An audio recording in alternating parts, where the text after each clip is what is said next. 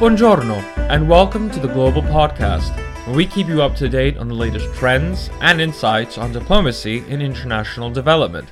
I'm your host, Gesù Antonio Baez, Director of Pax Techum Global Consultancy, based here in London, which produces this series. In this podcast, I sit down with thought leaders, diplomats, and experts on the field, as well as provide analysis from our own team at Pax, to talk more about the need for diplomacy in international development, in order to foster political will around greater social impact and good. So grab your headphones and let's get on with the show.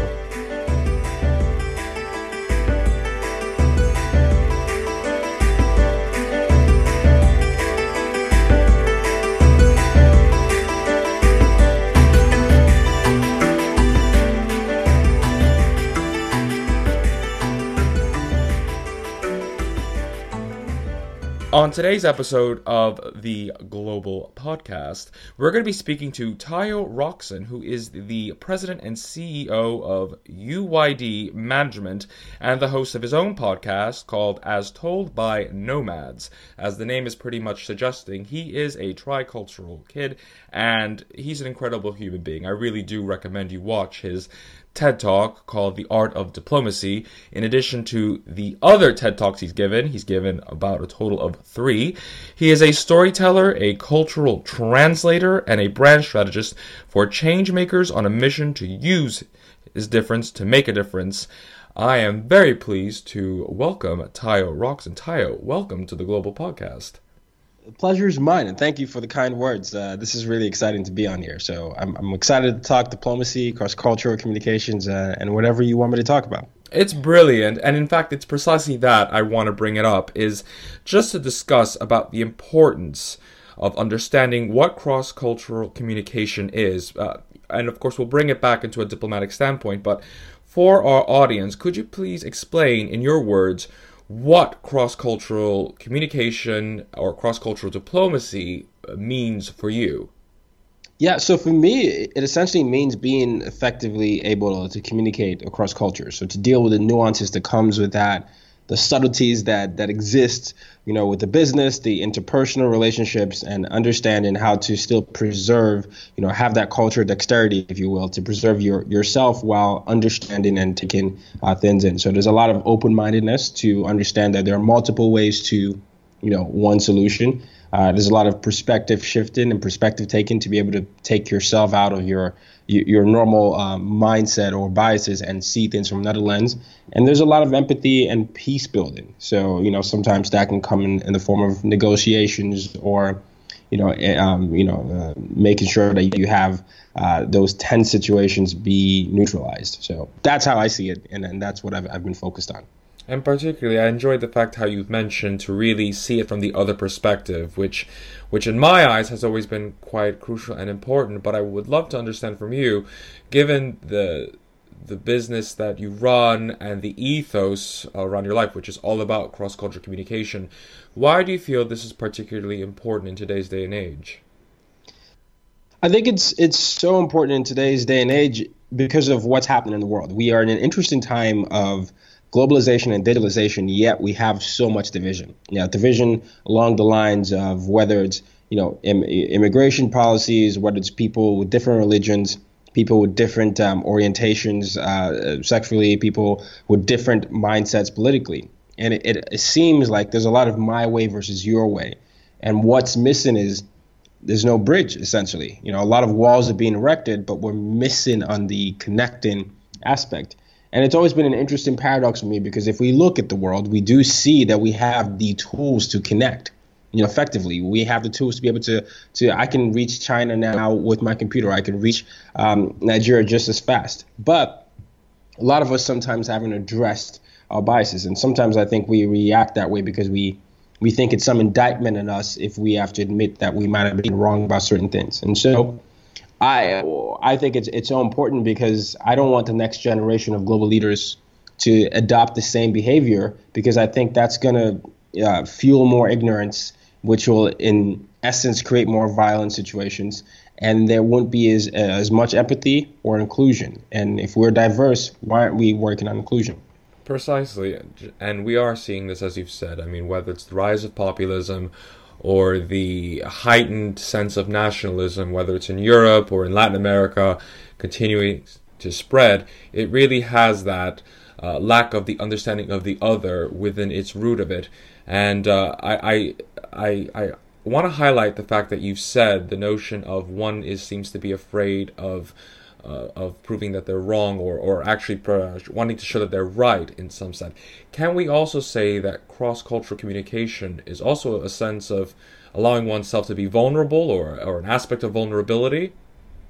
Precisely. I mean, it is all vulnerable, because what you're doing is you're opening your mind to the possibility of another world, and that involves you potentially being wrong, right? You could go to a different culture and you could greet someone in a different way, and that could be immediately put on you and said, hey, that's not how we do it here. That's being vulnerable, and or you could be just actually being vulnerable with your biases. A lot of us have biases. Every one of us has biases. It's what makes us humans. But sometimes some of these biases can end up being negative if they've informed policies, or they've informed how we think or how we refer to other people. And if you're being made known that, hey, maybe you thought that this was okay and no one has really brought it up to you, but this is how it actually makes me feel, that's being vulnerable, where you receive that information, you let go of your ego, and then you just accept that, wow, I could be better. So important, particularly letting go of the ego and allowing yourself to really understand the other, and in a way to develop, which you articulate beautifully in your TED Talk, The Art of Diplomacy. I know I'm going to start becoming a broken record throughout this episode, because I cannot stress the absolute brilliance of that talk of The Art of Diplomacy. And going into what you discussed in there, so a little bit background on you. You grew up in a diplomatic family. Your father is a Nigerian diplomat, and clearly you were exposed to the importance of this cross-cultural communication within the diplomatic sphere. And myself, working within freelance diplomacy and working with multiple governments in my previous history before launching PAX, it's the importance of that capability to connect with others is crucial in order to make a successful diplomatic exchange. Now, growing up in that ambiance, could you tell me a little bit about that background and how this forged you to become who you are, and to lead you to see that aha moment as, wait a minute, this cross-cultural communications thing, this needs to be plugged in more? Well, that's a great question. So I grew up in two military dictatorships initially. So, I grew up in two military dictatorships, where in a country where we are extremely diverse. Nigeria is a country with at least 250 ethnic groups, many of which were vying for ethnic domination. So there was a lot of nuance already there, with me just watching and observing as coup after coup was happening based on, who felt heard, seen, and understood. And so when we transitioned to civilian role, my dad's job as a diplomat began to take us more frequently out of the country. I was always the minority, and I found myself, I remember I always say the story, I found myself as this skinny Nigerian kid with a thick Nigerian accent in a French-speaking country in an American international school, going through puberty. And so, as a 10-year-old, that is a lot to deal with. That is something that you're just trying to figure out how to fit in, how to make friends, how not to stand out, because people are pointing that out to you, and the last thing you want to do in a new environment is to be the goofy kid that people make fun of. And so it was a survival mechanism for me to understand and observe people and just figure out what made people tick. And I essentially became a pseudo sociologist, where I would collect the live information and I'll take all these notes and start just figuring out ways that people were connecting. And I figured out sports was one of the big connectors for me. I love sports, but I understood sports in a way where I could use that to make friends, and so on and so on. And as I grew older, I started to draw parallels with what was going on in the world. Nelson Mandela, the late Nelson Mandela, and Oprah Winfrey are my biggest influences. And so seeing what they did with their platforms really informed me with what I could do with my platform. I began to see the power in my story as a kid who grew up in 5 countries and 4 continents. And I looked at the world where I saw a lot of people weren't focused on connecting. And I just said to myself one day, I said, what if I shared my stories and what I've learned, I've been collecting all this information, and applied it to businesses, to governments and to families. And I started writing. And the more writing I did, I found my voice, led to the podcast. And as I launched the podcast, I started to bring on more people like myself to do the same sort of thing and share their stories. And for me, it was like what you're doing here. You gather a lot of stories from people that grew up in similar backgrounds. You see a lot of trends. You come up with your theories. You start speaking more and more, and that leads to consulting. And that's how I built my career. It's a lot of observation, very, very intentional about trying to build global leaders and figuring out ways that we can create bridges, for sure. Create bridges, exactly. And one of our team members at Pax Techum loved the quote that you mentioned in your talk, which is diplomacy, the understanding the differences around you to understand the similarities that exist. And it's beautiful how you bring that to your businesses as well, and to allow them to see the importance of bridging that gaps, understanding that we actually belong to each other, despite all the smoke and all the other hullabaloo. We really have a fundamental unity. And I want to take this question then to another angle. Clearly, cross-cultural communication is vital for diplomats. It's vital for NGOs. But many, and I'm sure from your experience, many within business find that, oh, that's just hullabaloo. I don't need this in my life. The language of business is universal and all that nonsense, which I just roll my eyes and say, what are you talking about? So how can we say how this is important as well for businesses? How is cross-cultural communications also vital for business as much as it is for diplomats? Well, I mean, if we look at just simple holidays, for example, if you're doing business with India and you're doing business with China or anything like that, not understanding that in China, a relationship has to be developed way before you launch a business can be detrimental to your business, because a lot of Chinese people do business with people that they trust, and that involves them seeing you, them taking you out, and them doing sort of things. It's very similar in a lot of Latin American countries and some African countries. But if you don't understand that nuance and you go in there thinking, I have a solution that works for you, you're gonna love it. It doesn't matter. This is the bottom line. You're going to lose business because they're going to go with someone that they believe they can see and trust. And the same sort of thing, if we come up with holidays and you want to do a sale and you maybe miss out on the fact that it's Diwali, for example, and it's a big Indian holiday, it's a Chinese New Year, you not understanding the cultural significance of that can make you, once again, lose out of business. And that is exactly what being a cultural detective is, or a culture connector is. It's not applying one universal way to every single business, because that doesn't make any sense. We have 7.5 billion people in the world.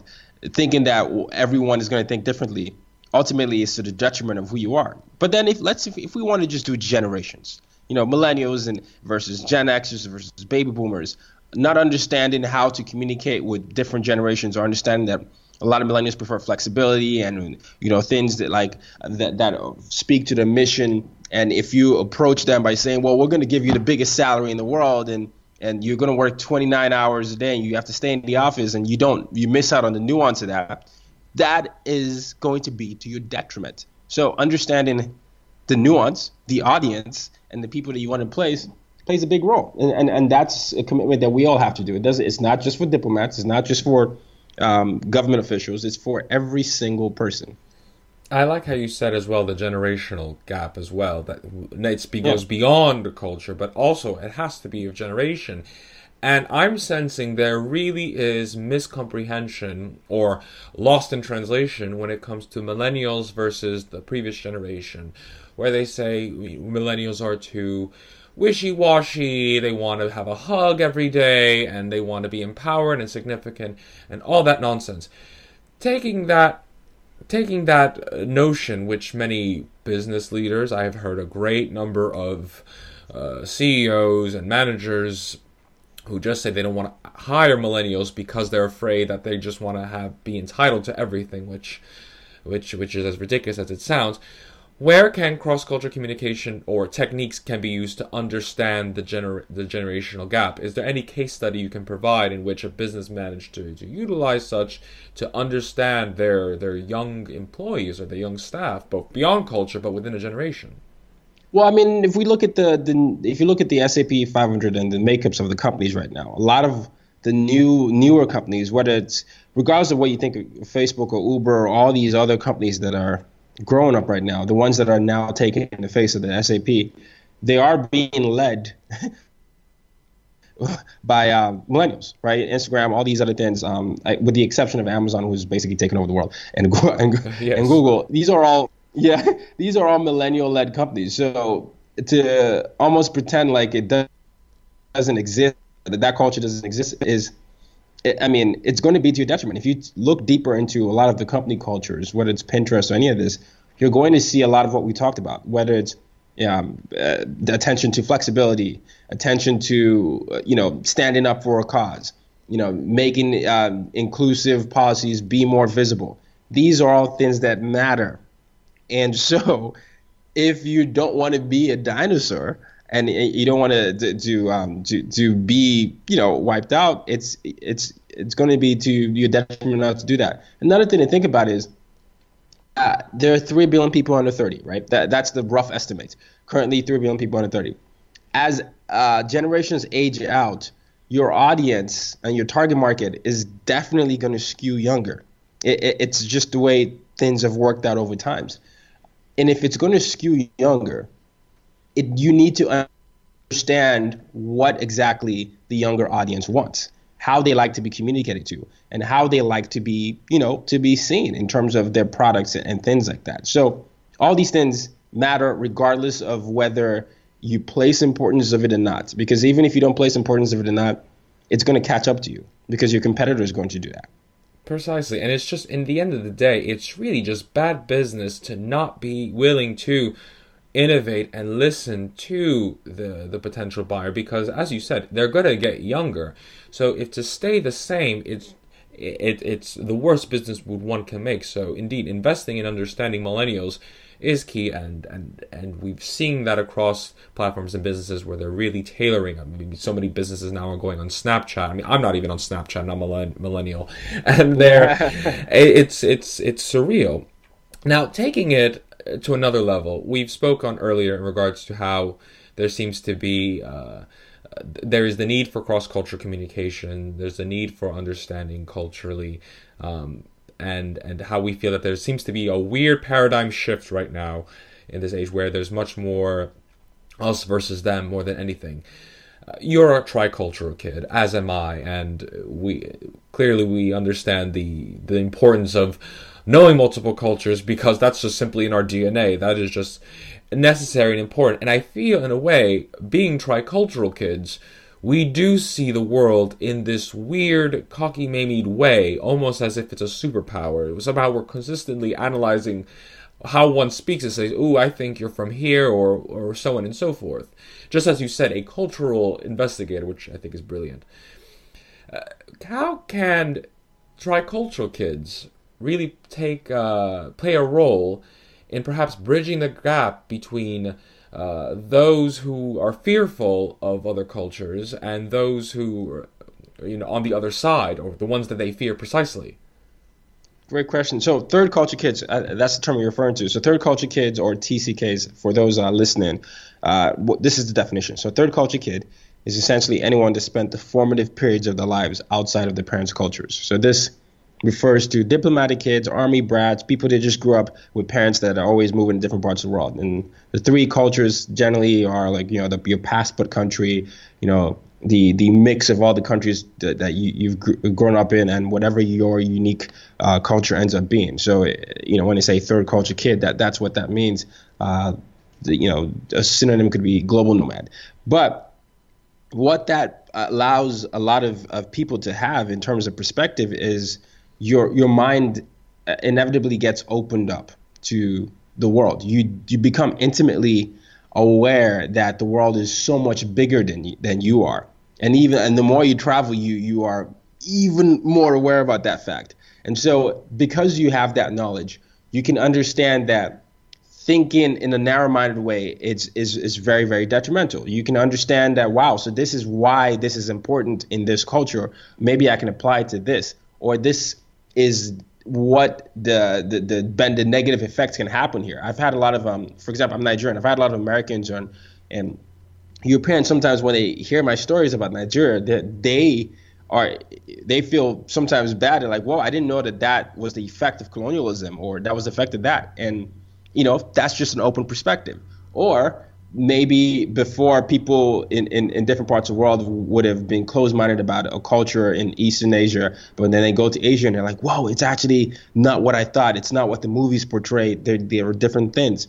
And you see this all the time. When I came to America, people used to sing, Lion King songs to me, or like say, well, do you drive cars or things like that? Oh, no. But then I was able to open their mind up to be like, no, it's actually not true. There are very, very, very many modern buildings and things like that. So it allows you to humanize people as well, build your empathy, open your perspective, and then see the world through multiple lenses, which is what the world truly is. And the Lion King story that you just said, it has slightly left me a little bit traumatized. I can't believe someone's actually done that to you. That literally has me shocked. In fact, I can now think of my own recollection. I mean, for our audience members, I happen to be Italian and Dominican, but born in New York. And in London, I was taking a taxi from Heathrow back home. The taxi driver, he says, oh, where are you from? Are you Egyptian? And I explained my heritage, and he goes, Dominican Republic, spicy food, and tacos. And I just stared at him, and I had to educate him. Said, well, actually, we don't eat spicy food in the Dominican Republic. We really don't. I was going to say.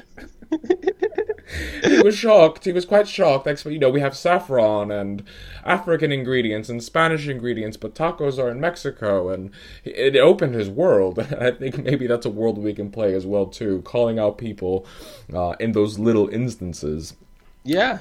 That's why I describe myself as a culture translator, because I find myself translating different cultures for many people sometimes, and also I find myself learning more about the world, because it's not to say because you're a third culture kid you know everything, because what I was saying earlier, you realize you don't know much more, but what happens is your curiosity is awakened, and then with that curiosity you're using that to like, oh, I want to know more, tell me more. And so that's how I see it.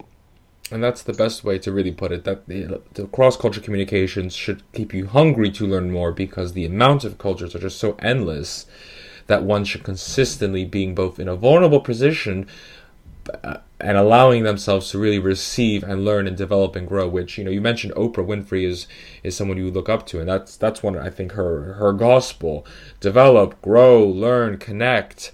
And that's where cross-cultural communication really play. Last question to really wrap this up. We've mentioned the importance of cross-cultural communications. We've mentioned how it is something that is vital for diplomacy, but ever so much needed in business, and particularly needed in this scary day and age in which we're living in. What is one tip for someone who is listening into this podcast and is really wanting to change their ways? They want to convert and adopt the gospel of cross-cultural communication. What is the one thing they can do today to really become a more culturally aware human being? So I always say that there's a framework. So educate, don't perpetuate, instead communicate. So this is what I mean. So with educate, I'm saying it involves a few things. So there's the cultural intelligence, emotional intelligence, and IQ, and that involves education of self, so self-awareness. Understand what your biases are and how you normally react towards that. What are your biases? Do they inform a life, your decisions? Understand why you think what you think. A lot of people don't know why they believe what they believe, and not knowing why you believe what you believe and growing up to make decisions based on that is a very dangerous thing, because it doesn't allow you to apply critical thinking. Also, I always ask people to check themselves. Do you live in accordance to your core values? When you talk to a lot of people that make interesting statements or racist statements, they're like, no, I'm a good guy. I'm a good person. And so I always have people to ask them, to look in the mirror, say, hey, do you really, everything you said, and write down your core values, integrity, honesty, all that. Do you believe that you practice what you said? So that's one thing, self-awareness. And then The second part of educate is educate yourself on the environment. So the environment around you. Do you know who your neighbors are? Do you know who leads? Who's the mayor? Who's the governor? Who's the senator? Do you know how the same set of laws can affect different sets of people? It is very important to understand these things beyond just election time, because these are the things that shape a lot of what goes on around you, whether you are aware of it or not. So education of self and environment, that's the educate. The don't perpetuate involves two things as well. It's making sure that you don't perpetuate systems with your words or jokes, those trivial jokes. I'm just going to make a homophobic joke. I'm going to make a joke about different culture. I'm going to trivialize someone's identity based on something that I think is funny, and I'm going to share that. Sometimes people will be silent because they don't want to. They're like, I'm just sucking it in, but you don't know how they feel inside. Now someone who's been on the receiving end of a lot of these jokes, and every one of us has made some jokes whether we thought we were being funny or not, but it's important to understand not to trivialize people's identity. So don't perpetuate in that way, because that can play into how people hire people, where there could be a candidate between like a Dominican or a Caucasian person, and someone might say, oh, well, I heard this story about Dominicans and I don't want to work with them, so I'm not going to hire them. That stuff really happens. I've heard. I've heard multiple exactly. times. It does happen. And then the second part about don't perpetuate is spreading false narratives and revisionist history, right? So a lot of what when I work with education systems, I'm always asking them for the curriculums to be, really inclusive. If you're going to talk about Thanksgiving, for example, make sure you tell the whole story, right? Talk about, the massacre of Native Americans as well as whatever the significance is. It's not just a revisionist history. You have to make sure that people are able to humanize historical figures, because a lot of times the history has been the people promoted are the Europeans, and that perpetuates this narrative that Europeans are more dominant and every other culture is just inferior. Also, false narratives. People are quick to spread fake news today, whether it's based on a headline that confirms their bias. They don't even read the story. They just share these stories, and it's just creating all these, echo chambers. So that's the don't perpetuate. And then the communicate is really, we all need to make an effort to communicate with people that have different values from us. A lot of times, whenever we come across people that have different values from us, we just feel like it's too difficult. I'm not going to put the effort. But that's very dangerous, because if you're not able to deal with what that could come up with and embrace open dialogue, that puts us in a place where we're just going to have more walls, and it's just going to be invisible, and we're not going to know what's going to happen when things get pretty tense, because we haven't had the time to work things out. We haven't had the time to make mistakes in public. We haven't had times to really address a lot of these things. So those would be what I would say. Educate, don't perpetuate, instead communicate. That's an actually brilliant way, and I can't help but hear a little innuendo of, no building walls. I feel like that could be a good message, particularly for my fellow Americans with the Republican and Democratic divide, because indeed one has to understand and be willing to be vulnerable to really foster that peace, develop, and grow. Because as you said, don't perpetuate, educate, and communicate. And that is really three simple words, but can really foster so much impactful peace.